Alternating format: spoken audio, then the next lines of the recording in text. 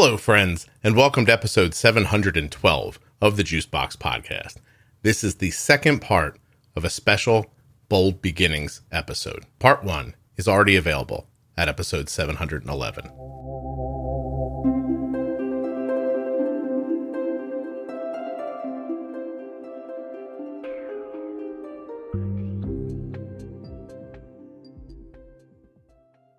Welcome back to the Bold Beginnings series with me and Jenny Smith. Today's two-parter happens in episodes 711 and 712. This is Bold Beginnings Terminology Part 2. In these two episodes, Jenny and I define every word that's available to you in the Defining Diabetes series. At the time of this recording, there were over 40 definitions. We did a quick definition for newly diagnosed people and left you the episode numbers so you can go back and get a more complete definition.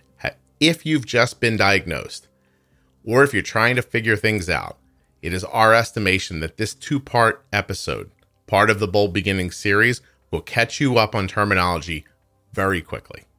If you're looking for the Defining Diabetes series, it's available at juiceboxpodcast.com, diabetesprotip.com, and in any audio app that you listen in. Join the Facebook group, Juicebox Podcast, Type 1 Diabetes, to find the lists of all the series in the featured section. This episode of the Juicebox Podcast is sponsored by InPen from Medtronic Diabetes. And because of the format of this episode, I'm going to put the ad right here for you so that you don't have to take a break while you're power listening through these definitions. Isn't that cool of InPen to let that happen? Thank you, InPen. Even though I didn't ask you, but I know you're listening. So just be cool, all right?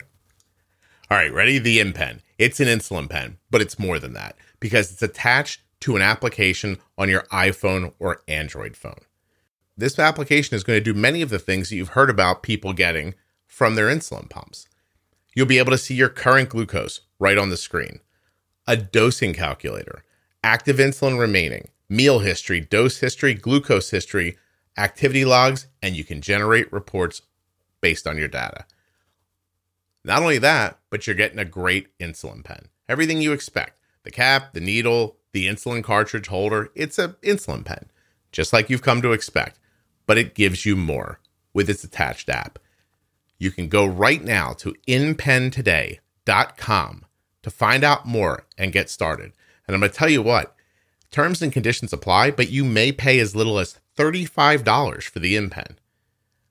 Medtronic Diabetes does not want cost to be a roadblock to you getting the therapy that you need. With InPen's Access program, you may pay as little as $35. Where will you find that out? At inpentoday.com. On this site, tons of frequently asked questions that you're going to be interested in. Just scroll to the bottom. What is the InPen? How much does it cost? Are insulin cartridges included? Does InPen work with long-acting insulin? Can I pair more than one InPen to an app? You want to know the answers to those questions? Go right now to inpentoday.com and get your answer. If you're ready to try the InPen, when you're at the link, just follow the easy instructions. It says ready to try. You complete a short form, and just like that, you're on your way. inpentoday.com/juicebox. InPen requires a prescription and settings from your healthcare provider. You must use proper settings and follow the instructions as directed, or you could experience high or low glucose levels. For more safety information, visit inpentoday.com. Yeah. Okay. Haha, there it is. So Jenny and I are back. This is another day. We recorded from bolus to feeding insulin, and now we're going to go to episode 347 in the Defining Diabetes series. This is another made up. I think this is one of the last ones that I made up for a while. Yeah, it is. But this one's called Bump and Nudge.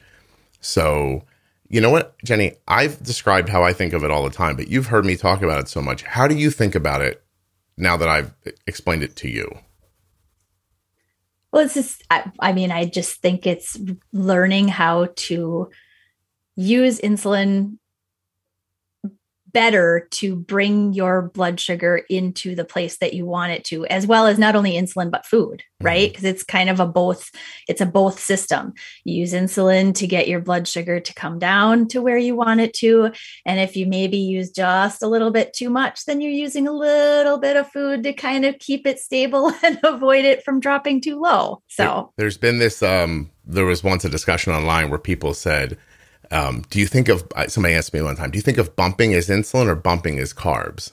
And everybody had, because I've never really said it before, but in my mind, I nudge with food and bump with insulin, I think. See, and I'm the opposite. Yeah, you think of it the other way. It doesn't really matter. The No. way, in 20 seconds, the way I describe it to people is when you're driving in a lane and there's a line on your right, a line on your left. If you start to slowly drift towards the line, you don't quickly yank the wheel back the other way. You just sort of bring it back just ever so slightly to come back into tow again, right? To be straight again. So Yes. instead of waiting till your blood sugar 60 and falling, what if when it was 85 and it was just sort of drifting down, if you just had a couple of carbs, if you just sort of nudged it back up again or bumped it back up again, it really doesn't matter which one strikes you in your mind. And similarly, why not lower your CGM alarm to more like 120 so that when you're kind of drifting up gently, you could give a small amount of insulin and bump that number back down, because a lot of times less insulin gives you less of a chance of a low later. So just instead of waiting till you're instead of waiting till you're off the road in the weeds and bouncing through the holes, when you see the line, just sort of come back a little bit, bumping and nudging. It's really the whole thing. So that's episode 347. And Jenny, episode 352 is Rage Bolus. Go ahead, do Rage Bolus. Yeah, Rage Bolus. Everybody with diabetes.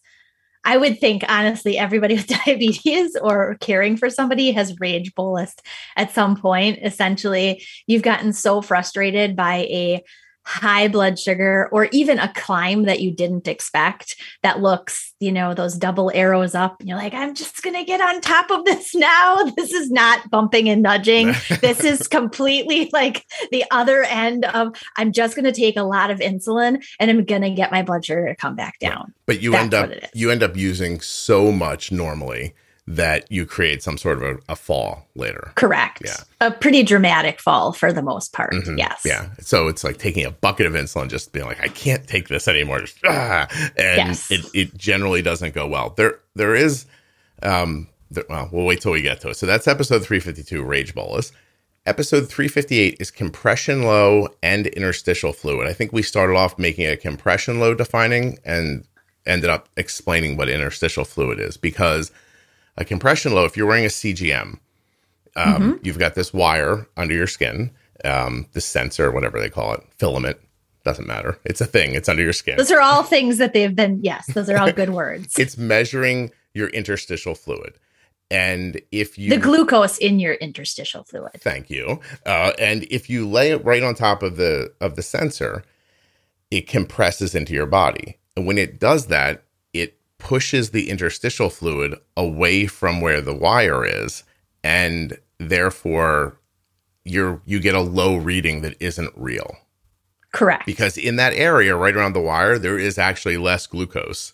Yes. But there may be it not in your body. Plenty of it. Right. Pushed Everywhere away. else. Yes. And on a Dexcom, at least, when it happens, you sort of teach yourself, you can almost see it. Like, you know what I mean? Like, you're like, oh, that's a weird break. I bet you that's a compression low. And it's not always. I mean, I would still test to be certain. But anyway, that's what a compression low is. It's a blip that comes up on your CGM out of nowhere that looks like you're falling, but really just might be that the transmitter and the sensor have been pushed into your body and displaced your interstitial fluid. Yes. And as you brought up, you can really see a compression low pretty easily on CGM data, because it's the glucose data is tracking really smoothly. And all of a sudden it looks like things just like dropped off of a cliff. Yeah. And even those little pinpoint dots of glucose value will often have a disrupted area between the last one that looked like it was pretty stable and in target and the next one, which looks strangely low. Yeah, it happens. All at once. Oftentimes, parents will move their kid and roll them over in bed and it rights itself. Yes. So I've definitely walked into Arden's room and been like, roll over, get over. And then she's like, what? I'm like, you're laying on your sensor. Oh, and then she flips over. Yeah. But in the beginning, I mean, listen, I would never say not to test for it. Like you should, because also a drastic drop looks like a drastic drop too. I'm just saying you can kind of start to see them after a while. Episode 360, fat and protein rise.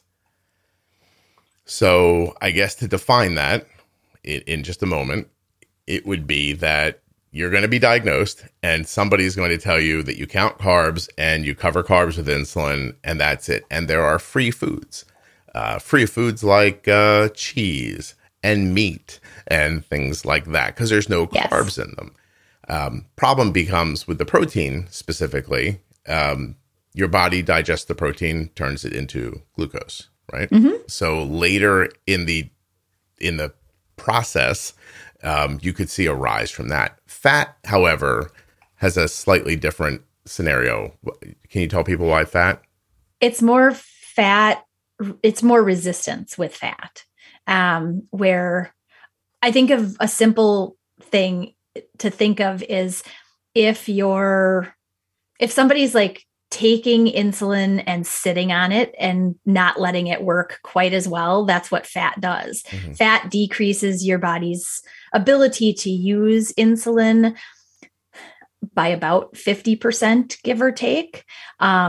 And so, I mean, there are multiple ways of attacking coverage and all of that. When are you going to start to see fat impact? It's usually 2 to 3 hours after a meal, mm-hmm. and it will last a long time. Whereas protein starts to impact blood sugar somewhere 1 to 3 hours after a meal. If it's a large quantity or you've had a small carb containing meal with a fair amount of protein or a large amount of protein, then you may need to actually cover protein. So this isn't, you're always going to have to bolus or cover fat and protein. That's not really the truth.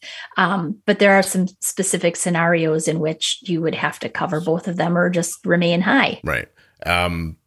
There are multiple episodes throughout the podcast that go deep into how to bolus for fat and protein. Episode 378, Dawn Phenomenon. I might have to really get you to lean in on the technicalities of the next three, really. So, really? Yeah, because I know what the Dawn Phenomenon is. Like, I know that there's this time around, ready, you're testing me, 2 or 3 o'clock in the morning, right? Where your body kind of gives off some glucagon from your liver, something from your liver. Is that right? Or it's also kind of the beginning of like a cortisol sort of. I mean, and 2 o'clock early, most people it's somewhere between 3 and 8 a.m. I mean, for like the widest swath of time potential, right? I mean, and there are multiple thoughts for why do some people see it more considerably than others, but most people who have tested will definitely find that as they get through and into sort of later early morning hours, things start to kind of creep up a little bit. And it may also then go along with the foot on the floor, which I don't know. Did we do that one already? Well, we're going to get to it in a second. Oh, we're going to get that. Okay. All right. So yeah, dawn phenomenon is really that early morning, has nothing to do with getting out of bed. Mm-hmm. It's the body's need for a little bit more insulin based on your body's preparation for you getting up to get going in the beginning of the day. Okay. Then 379 is Smogy effect. Smogy? You always say it differently than I say it. Say it. I always say smogy effect too.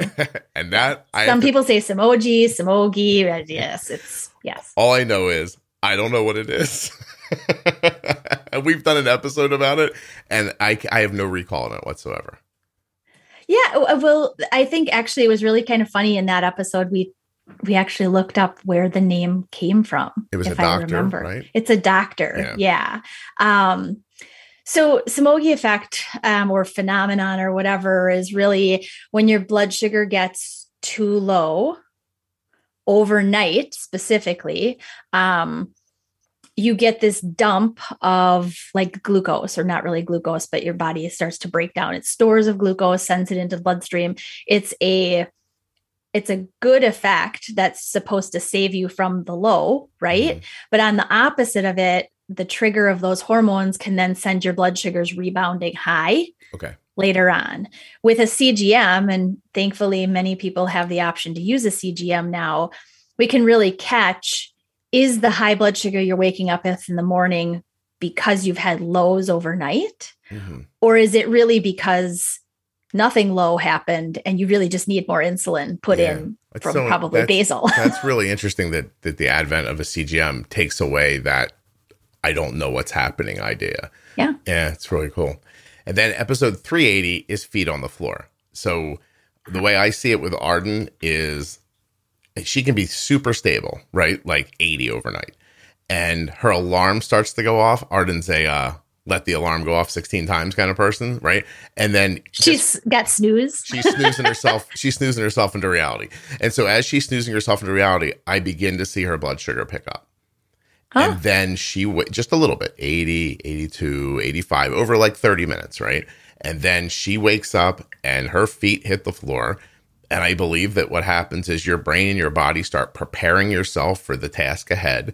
And I guess that's adrenaline and some other things. And then you just start seeing a rise.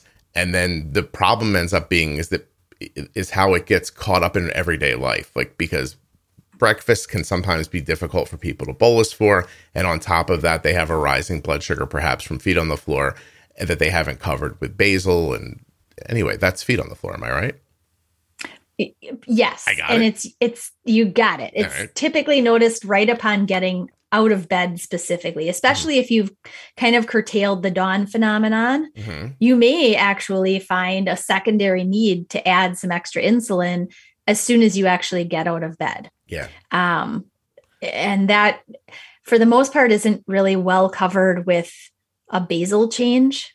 It's much better covered with a bolus to accommodate for what you know is going to happen. Go check out the episode. I think this is a good time, Jenny, for us to just interject for 12 seconds and say to newly diagnosed people, I know this seems overwhelming, but these things will just sort of, like, you can go listen to these defining episodes, get a firm idea of what these things are. You're not going to remember every one of them right away. And eventually, as crazy as it sounds, all these things that I've listed here so far, my brain just does the processing on all of this in the background. Like, I don't stand in a situation where my daughter's blood sugar, randomly jumps up and down and think, I wonder if she's brittle. Like, you know what I mean? Like, it just, right. You just start of, when I see a drifting blood sugar nowhere near a bolus, I don't think, oh, we're feeding the insulin. I just think, oh, the basal looks heavy. And so, eventually it does it begins to just make sense without you having to think about it. So episode 408, insulin sensitivity factor, which people could see in their devices as IS or ISF, right? Or even correction factor, CF. Or CF, right? In general, look at me, I'm on a roll here. The Jenny's like, why am I here if you're not going to give me insulin sensitivity factor? It's because I don't want to do it. I don't want to do the next one. That's why, Jenny. So I'll just make little comments along the way. That's all right.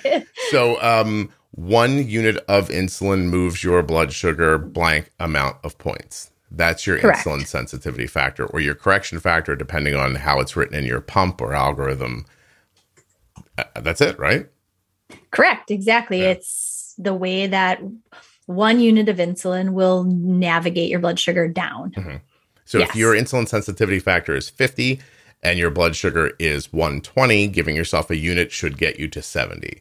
Correct. In theory. There are a lot of other variables that would stop that. And if you're just listening first and you're not going to get a chance to get to that episode, I do want to throw in here, as your blood sugar gets higher, that may become less effective. So it's possible that a 120 will move to 70 on a unit in that example, but not probable that a 250 would go to 200 with the same unit of insulin. Does that?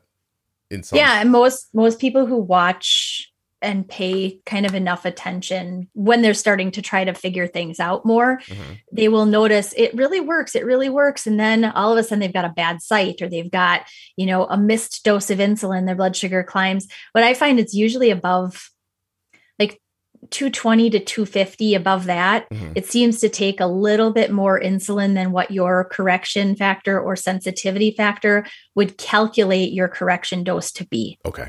Will you tell people what episode 415 is? 415, adrenaline highs.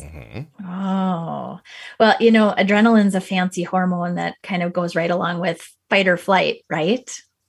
So what does your body do? Your body stimulates with adrenaline to really give you this rev up. I mean, your heart rate increases, your body is just in this ready state. Well, what ends up happening? Adrenaline spikes your blood sugar. For most people. Now, whether or not you actually have to correct that adrenaline spike is another thing to pay attention to. Right. A lot of people see these adrenaline spikes around like your A game, like the coolest team that you're going to play against, this coming weekend, and you get this spike up in blood sugar that you've not ever really seen before. Very likely it's adrenaline, or just excitement. I know that before, when I first started doing some of my initial like races, which were not very long, they were like 10Ks, but it was exciting. And I'd get there with this nice, smooth, like blood sugar. And then like 10 minutes before the gun was going to go off, I get this crazy quick kick up. Really? What's going on? Right. So I think also go listen to that episode seriously, because there are also situations that you can't imagine yet where it might not happen. For instance, correct. A baseball game might make your kid excited, but baseball practice might not. And also, adrenaline needs insulin most of the time. But when adrenaline leaves and insulin remains behind, that's a situation. So adrenaline holds up your blood sugar really well when it's there. When the adrenaline goes away out of nowhere, if you've bolused for it, that insulin's still active and the adrenaline's gone now. It's almost like an unseen hand reached into your stomach and snatched your lunch out, and it just isn't there anymore to combat the insulin. Episode 415. I realize now I'm going to have to edit out every time I went before every one of these numbers. Or now I'll just leave it in. Who cares? Adrenaline highs we just did. Now the next one, episode 423, insulin deficit. Do you remember? Did we put this in to sort of give a description to people of why their blood sugars kind of drift up? I almost don't remember making this one for some reason. I believe so. I wonder if the other one was this. Oh no, because black holes is it's down farther. Well, let's just define insulin deficit then. Sure. Probably a 4-minute insulin deficit is missing insulin, and the result is typically that your blood sugar is going to go up. That's it. Right. We probably stuck it in there because you'll hear me say throughout the podcast, if your blood sugar's high, you probably didn't use enough insulin. And if it's low, probably used too much insulin. So, it's a good place to start. So insulin deficit is just what it sounds like. Growth hormones, episode 426. I mean, the reason we define that around diabetes is because when your kid goes to sleep at night and is inundated with growth hormones, their blood sugar is going to go up. So I don't know that growth hormones needs a description here from us, but it does need us. I think it does ask us to tell you to go to listen about it, because it's really important and it is going to impact your use of insulin. Especially, and in all ages, I think most specifically for those who have kids with type 1, teens with type 1, women who have not quite figured out their monthly cycle yet around their hormones that go up and down. So it's definitely an important one to understand. Yeah. Okay. Stacking insulin is episode 440. And it is very likely that you are going to be diagnosed and a doctor is going to look at you very sternly in the face and tell you, never stack insulin, right? Happens. Without much explanation. Right. They're just going to say it. Right. Don't stack insulin. Yes. Stacking insulin is the idea of you just sort of layering new boluses on top of each other blindly. Because it's almost rage bolusing in steps. Does that make sense? Like instead of throwing in 5 units all at once, it's a unit, then a unit, and then a unit, and a unit. And you just keep stacking them up on each other. It's correct. Kind of the same idea. I've never thought of it that way before until just now. But here's the thing. You really don't want to stack insulin. You want to bolus correctly for what you're eating or for the correction you're trying to make.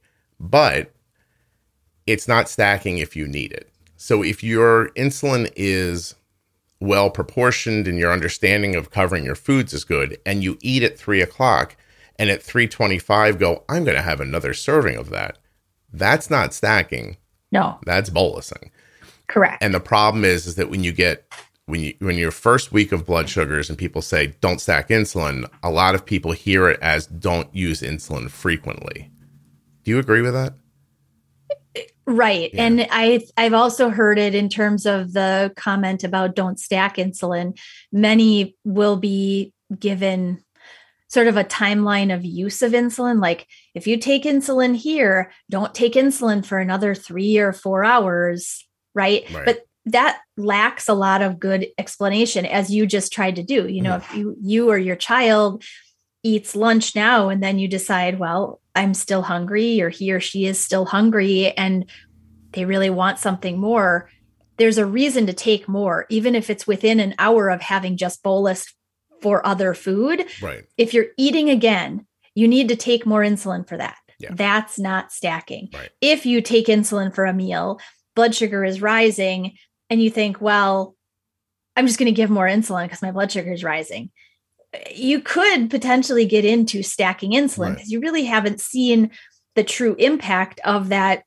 Let's call it a 3 to 4 hour active insulin window of the first bolus. Right. Or you could just be right. You might have miscounted carbs, or the glycemic index or load might be wrong. Here's what I'm going to say. Listen to this episode because it's important, but these episodes should probably at some point lead you into the Diabetes Pro Tip series, which will make all of these definitions make a lot more sense.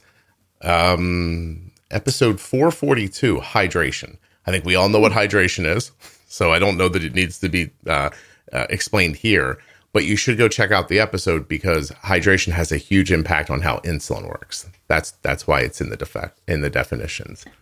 Insulin, movement of any nutrients around your body. It also impacts CGM accuracy Significantly. So absolutely listen to hydration. Yeah. 455, LADA diabetes. Latent autoimmune diabetes in adults. Yes. Yay, look how I learned. If you guys could just see Jenny looking at me right now going, he's not going to get this. I was like, I know we've done this so many times. People say it to me you know this. constantly. And it's, you know what the problem is where it breaks my brain is that it's latent autoimmune diabetes, LAD, but then it goes in adults and there's no I there. It messes me up. Yes. I mean, really right? It's just a slow progressing form of autoimmune diabetes, or a slow progressing form of type 1 for the most part. Which you mainly see in adults. Correct. Right. Exactly. Then we have MODY diabetes, which I'm going to admit I couldn't define if my life depended on it, which I'm sure you're disappointed in right now, but can you please do it? MODY diabetes. Yes. Maturity onset diabetes of the young. There you go. So is it LADA for young people? Ish? Not really. Okay. It's definitely different than LADA. And MODY has many different, it's genetic. MODY has many different types of MODY, if you will. That's the easiest way to say it. And getting the proper diagnosis of your type of MODY becomes really important for getting the right type of medication and management strategy. So it's one of those things that often if you have it, you're not going to know right away because doctors are going to have trouble figuring it out too. Yes. Which is why it's there specifically. Episode 463, Crush It and Catch It. That is a thing I made up. So it is. And you really don't start with Crush It and Catch It, right? Like listen to these, listen to the pro tips, then come back to that one maybe. But to define it, it's the idea that sometimes you have a high blood sugar that is so high. And if you have a CGM, I sort of just learned how to crush it with insulin and then catch it so that it comes in for a smooth landing without creating a high later and without getting low. Anyway, it's not a day one idea. No. 460. Jenny's like, no, I'm not even saying anything about this. I made no comments there whatsoever. Well, the comment I was going to say is actually, it kind of goes a little bit along with rage bolusing, but crush it and catch it means that you really are, you're not anger bolusing. You're like, I see the problem happening. You're taking emotion out of it. I'm going to do this, but I'm really going to be diligent about paying attention, and I'm going to catch it later because I know that this is likely more than I needed. It's an aggressive, thoughtful move. It is. Yeah. And again, don't do it on the first day. 466, C-peptide and beta cells. C-peptide, what is that? So C-peptide is a substance. It's made by the pancreas along with insulin. They're sort of both parts of a big molecule, right? Mm-hmm. And when insulin gets released into circulation, the C-peptide kind of gets cleaved or broken off, if you will. And it's kind of C-shaped from what I understand. Mm-hmm. And so it doesn't do anything. The insulin is the piece of that molecule that we want, but C-peptide is measurable in the bloodstream.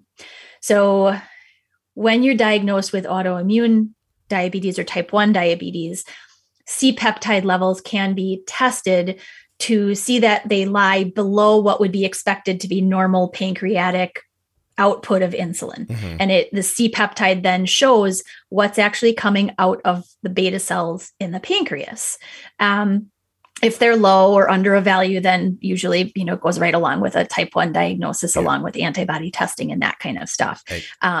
But C-peptides can be measured in somebody who has type 1 and has had type 1 a long time as well. Mm-hmm. And a lot of people ask, well, I take insulin, I inject it, I pump it. Isn't that going to mess the test up? Not at all. Because C-peptide is really only something that comes with your own beta cells, that molecule that's made along with insulin. It's only coming from that. Yeah. It doesn't come from our formulated insulin. But you're going to hear the word around because people are going to say, after you're newly diagnosed, and sometimes people are like, I'm not sure if I have diabetes. Someone's going to say to you, well, have you had a C-peptide test? And that's, to pretty much tell you if you have type 1 diabetes. Right. And a lot of times the reason that comes up is a lot of times type 2s can be misdiagnosed or type 1s can be misdiagnosed as type, vice versa. That test breaks down. We also hit beta cell in there. Beta cell is the cell in your pancreas that makes insulin, and you can go learn more about it in 466. Yes. Episode 648, insulin on board. So just to define it, it's let's see, your pumps, your algorithms. InPen, for example, a smart insulin pen will tell you based on your settings how much insulin you have active in your system. The insulin on board, you being bored, and it's on you. It's a weird thing, isn't it? On board. It's such a commonly used phrase in diabetes, and yet it's not actually specific to human beings if you think of it outside of this. Not the point. Anyway, insulin on board is how much insulin you have active in your body as measured by your device, and it's based on your settings. Learn more about it in there, because if your settings are different, your insulin on board might look different. And correct. And that one setting is your duration of insulin action or your active insulin time. That's really where insulin on board, anything your system is telling you about an amount, it's coming from a setting that you set or that your doctor recommended that you set. Right. If you switch to a pump, you may remember your pump training when it came up on it and it says, what's my insulin action time? And the nurse went, I put 3 or 4 hours in there. and they're just like, because they don't know, and you never get told to go back to it, but you should. And you should understand it better. I just had to throw away a phone call from my mother, who calls always at the worst times. I think she has a camera in my bathroom and knows when I step into the shower. I'm pretty certain of that. Episode 652 is pump break. Some people use insulin pumps and take a break sometimes. That one's pretty self-explanatory. Episode 656, Jenny, we're going to get through this whole list. Yay. Episode 656 is about barriers. So I don't use barriers. Arden doesn't use them, I should say, but a lot of people do. Jenny, could you highlight a couple of them? Barriers essentially are for people who have irritation to any or potentially all of the adhesives that are used to put a product onto the body, whether it's a CGM of any kind, a pump infusion set, or Omnipod, the infusion or the adhesive around the pod. It's essentially a way to create a barrier between the skin and the adhesive of that product. Some of the barriers are a spray, or like, something like Flonase, let's say, or like a spray Benadryl or something, enough to create a little bit of a barrier to prevent irritation from the adhesive. Other barriers, though, are another sticky sort of tape, if you will, type of product that you would put onto your clean skin. And then you would put your product on top of that to prevent that adhesive from causing a problem for you. And the truth is, some people have trouble with things sticking. Some people have trouble with irritation. Some people aren't bothered by it at all. And you'll find out who you are. And then that'd be a great episode for you to listen to. Yep. All right. Episode 660. Oh, the next two, actually, I made up. Episode 660. Jenny's going to get to finish strong with the rest of them. It's called Black Holes. And so it is a look into how my brain thinks about creating deficits of insulin in the future. Is that fair? That's fair. Okay. Yes. So again, that might not be day one, but it is an episode that a number of people reached out and said, you talk about black holes in the episode, but you've never defined it. I was like, well, I will make a defining episode about it for you. Much the same as episode 664, Dictate the Pace, it's just a look at how I think about diabetes, really, where I think you should sort of be out in front of it, strike first, however you want to put it. I don't think you should cover up and let diabetes happen to you. I think you should happen to it so that the next thing that happens is quantifiable. Instead of, oh, diabetes happened, this happened, my blood sugar went up, it went down, I don't know why. I like saying I bolused and then I got low. And at least I know now I can change that bolus. I see I did something and then something else happened. Correct. 664, Dictate the Pace. Okay, Jenny, 668 for you, carb absorption and digestion.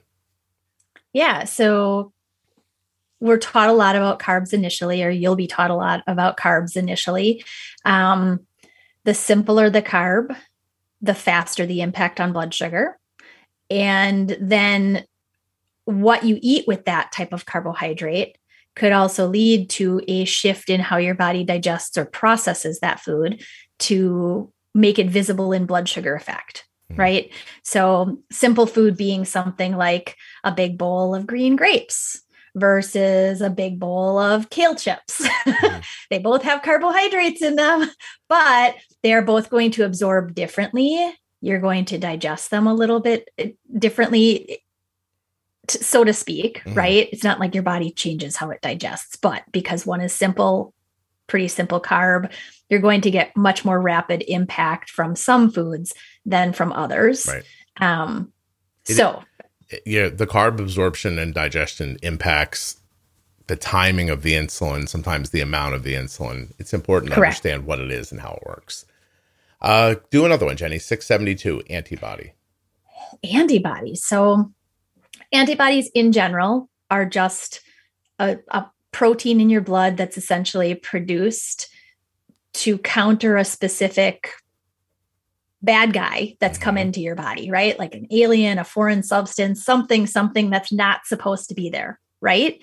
But when we take that into diabetes specifically, for some reason, especially for type 1 autoimmune diabetes, you will have your body respond, unfortunately, in the wrong way with a destruction of the beta cells. Yeah.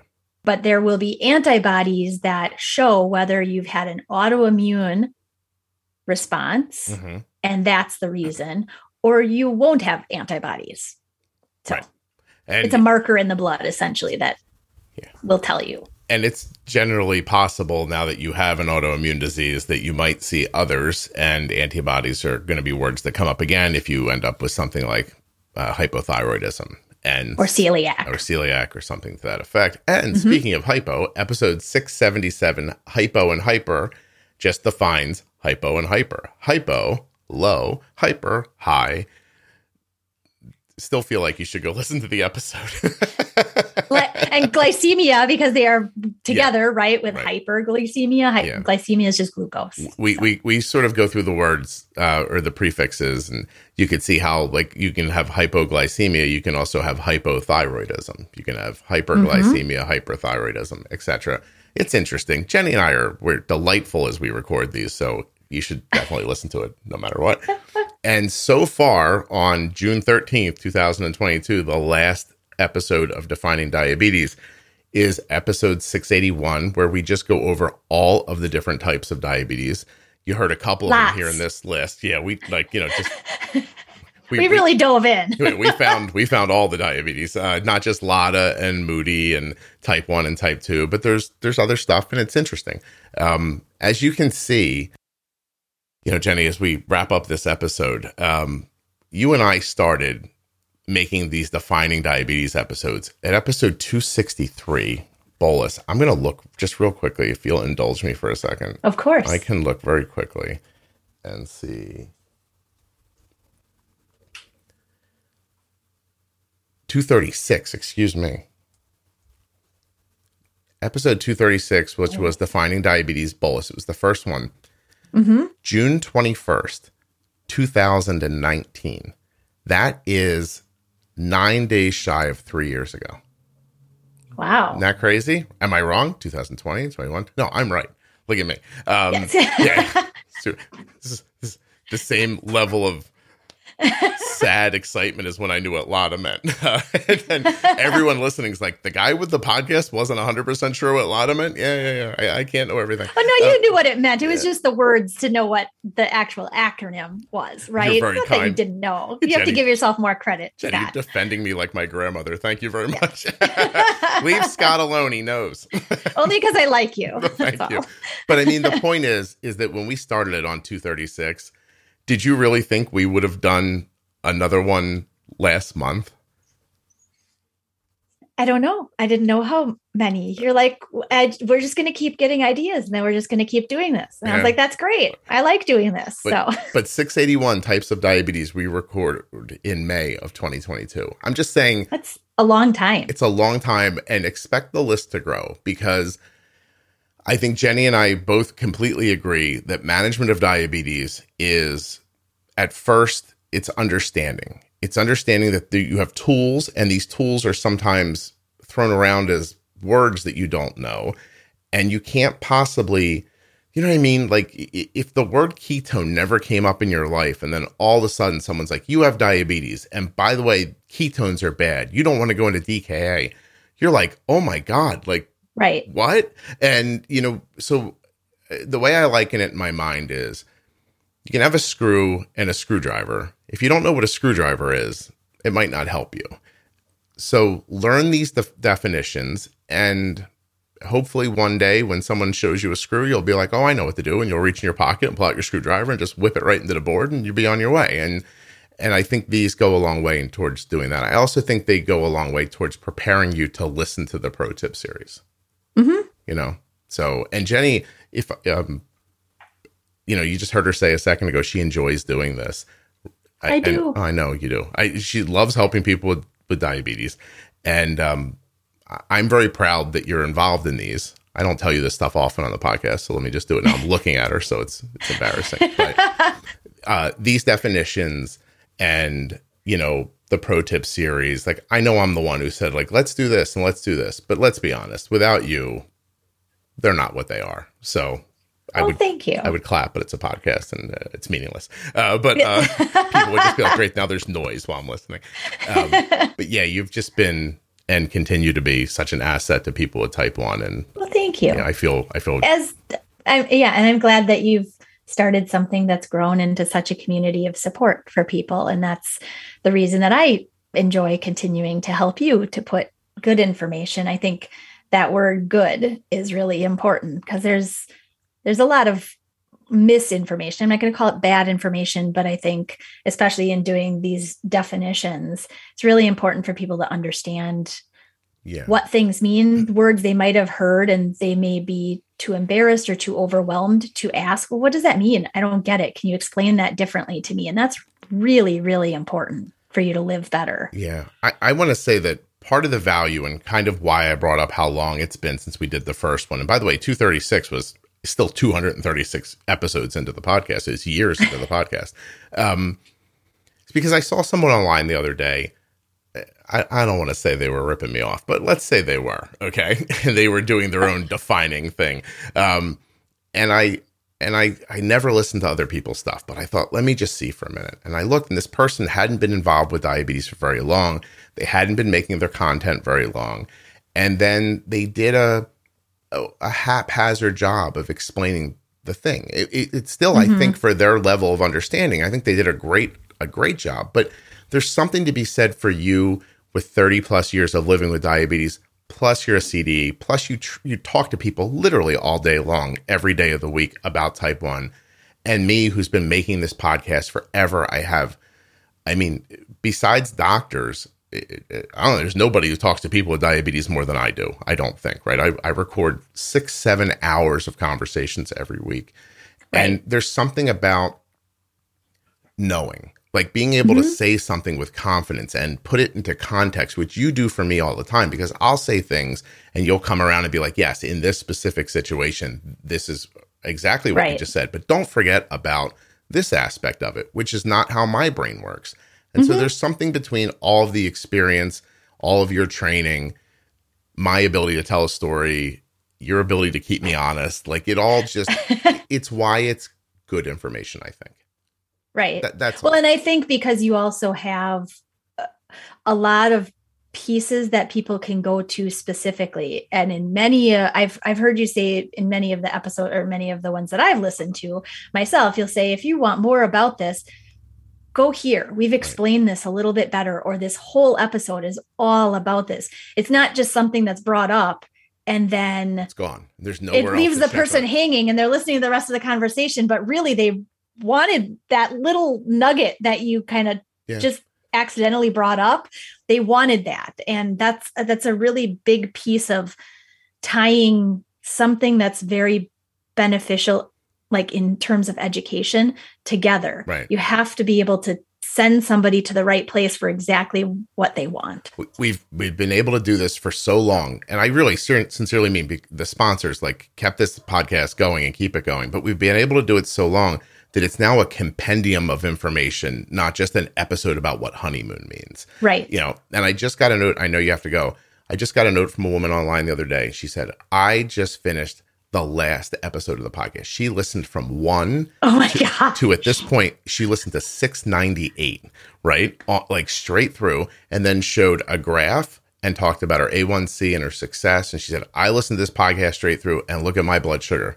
And you know, it's because of this. So if you want it's in here. That's like almost a month worth of like that's 24-hour day after 24-hour day. That's 28 straight days of 24 hours. Assuming I know some of the episodes aren't quite an hour and some are longer than an hour, but in general, that's 28 days of not stopping listening. Yeah. That's a lot of listening. That's a person I don't think you or I could sneak up behind on the street and talk and they wouldn't just spin around and go, oh my God, Jenny's here. So anyway, my point in saying that is the information you need to live with insulin is inside this podcast. If you go get it, I think that's great. If you jump around, I understand. But I mean, listen to these defining episodes before you go to the pro tip series. I really actually think that's important. So agreed. Anyway, thank you very much, Jenny, for doing this. Yeah, you're very well. Thank you for asking me and continuing to have me. Who else would I ask? Stop it. You're making me embarrassed.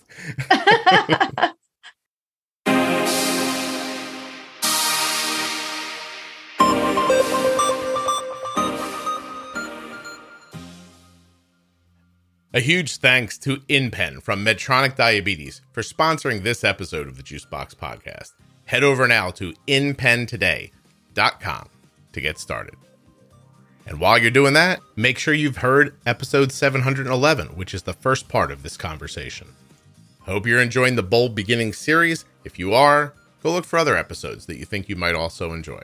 Jenny Smith works at integrateddiabetes.com in case you want to hire her. And I'm going to leave you a little bit of information after the music about how you can find out more about the podcast, subscribe, and other such things.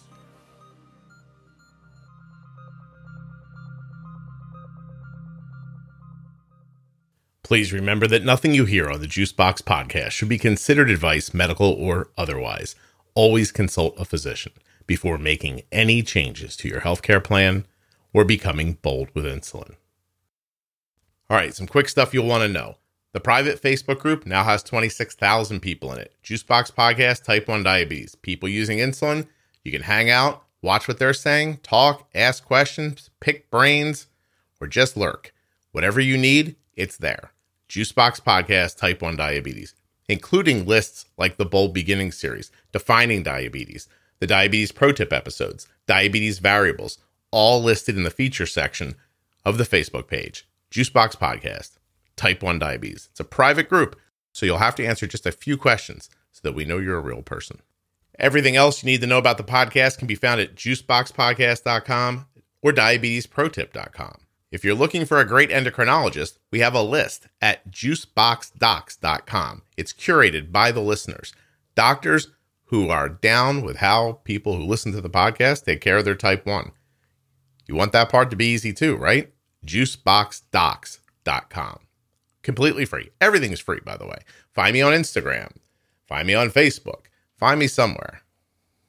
If you're enjoying the show, please leave a beautiful rating and review in whatever app you're listening in, like 5 stars. This is amazing. And then give a really great description so the next person who sees your review will know that it's worth listening to. Thank you so much for listening. I'll be back very soon with another episode of the Juicebox Podcast. And don't forget that episode 712, the second half of this episode, is available right now in your podcast player or at juiceboxpodcast.com.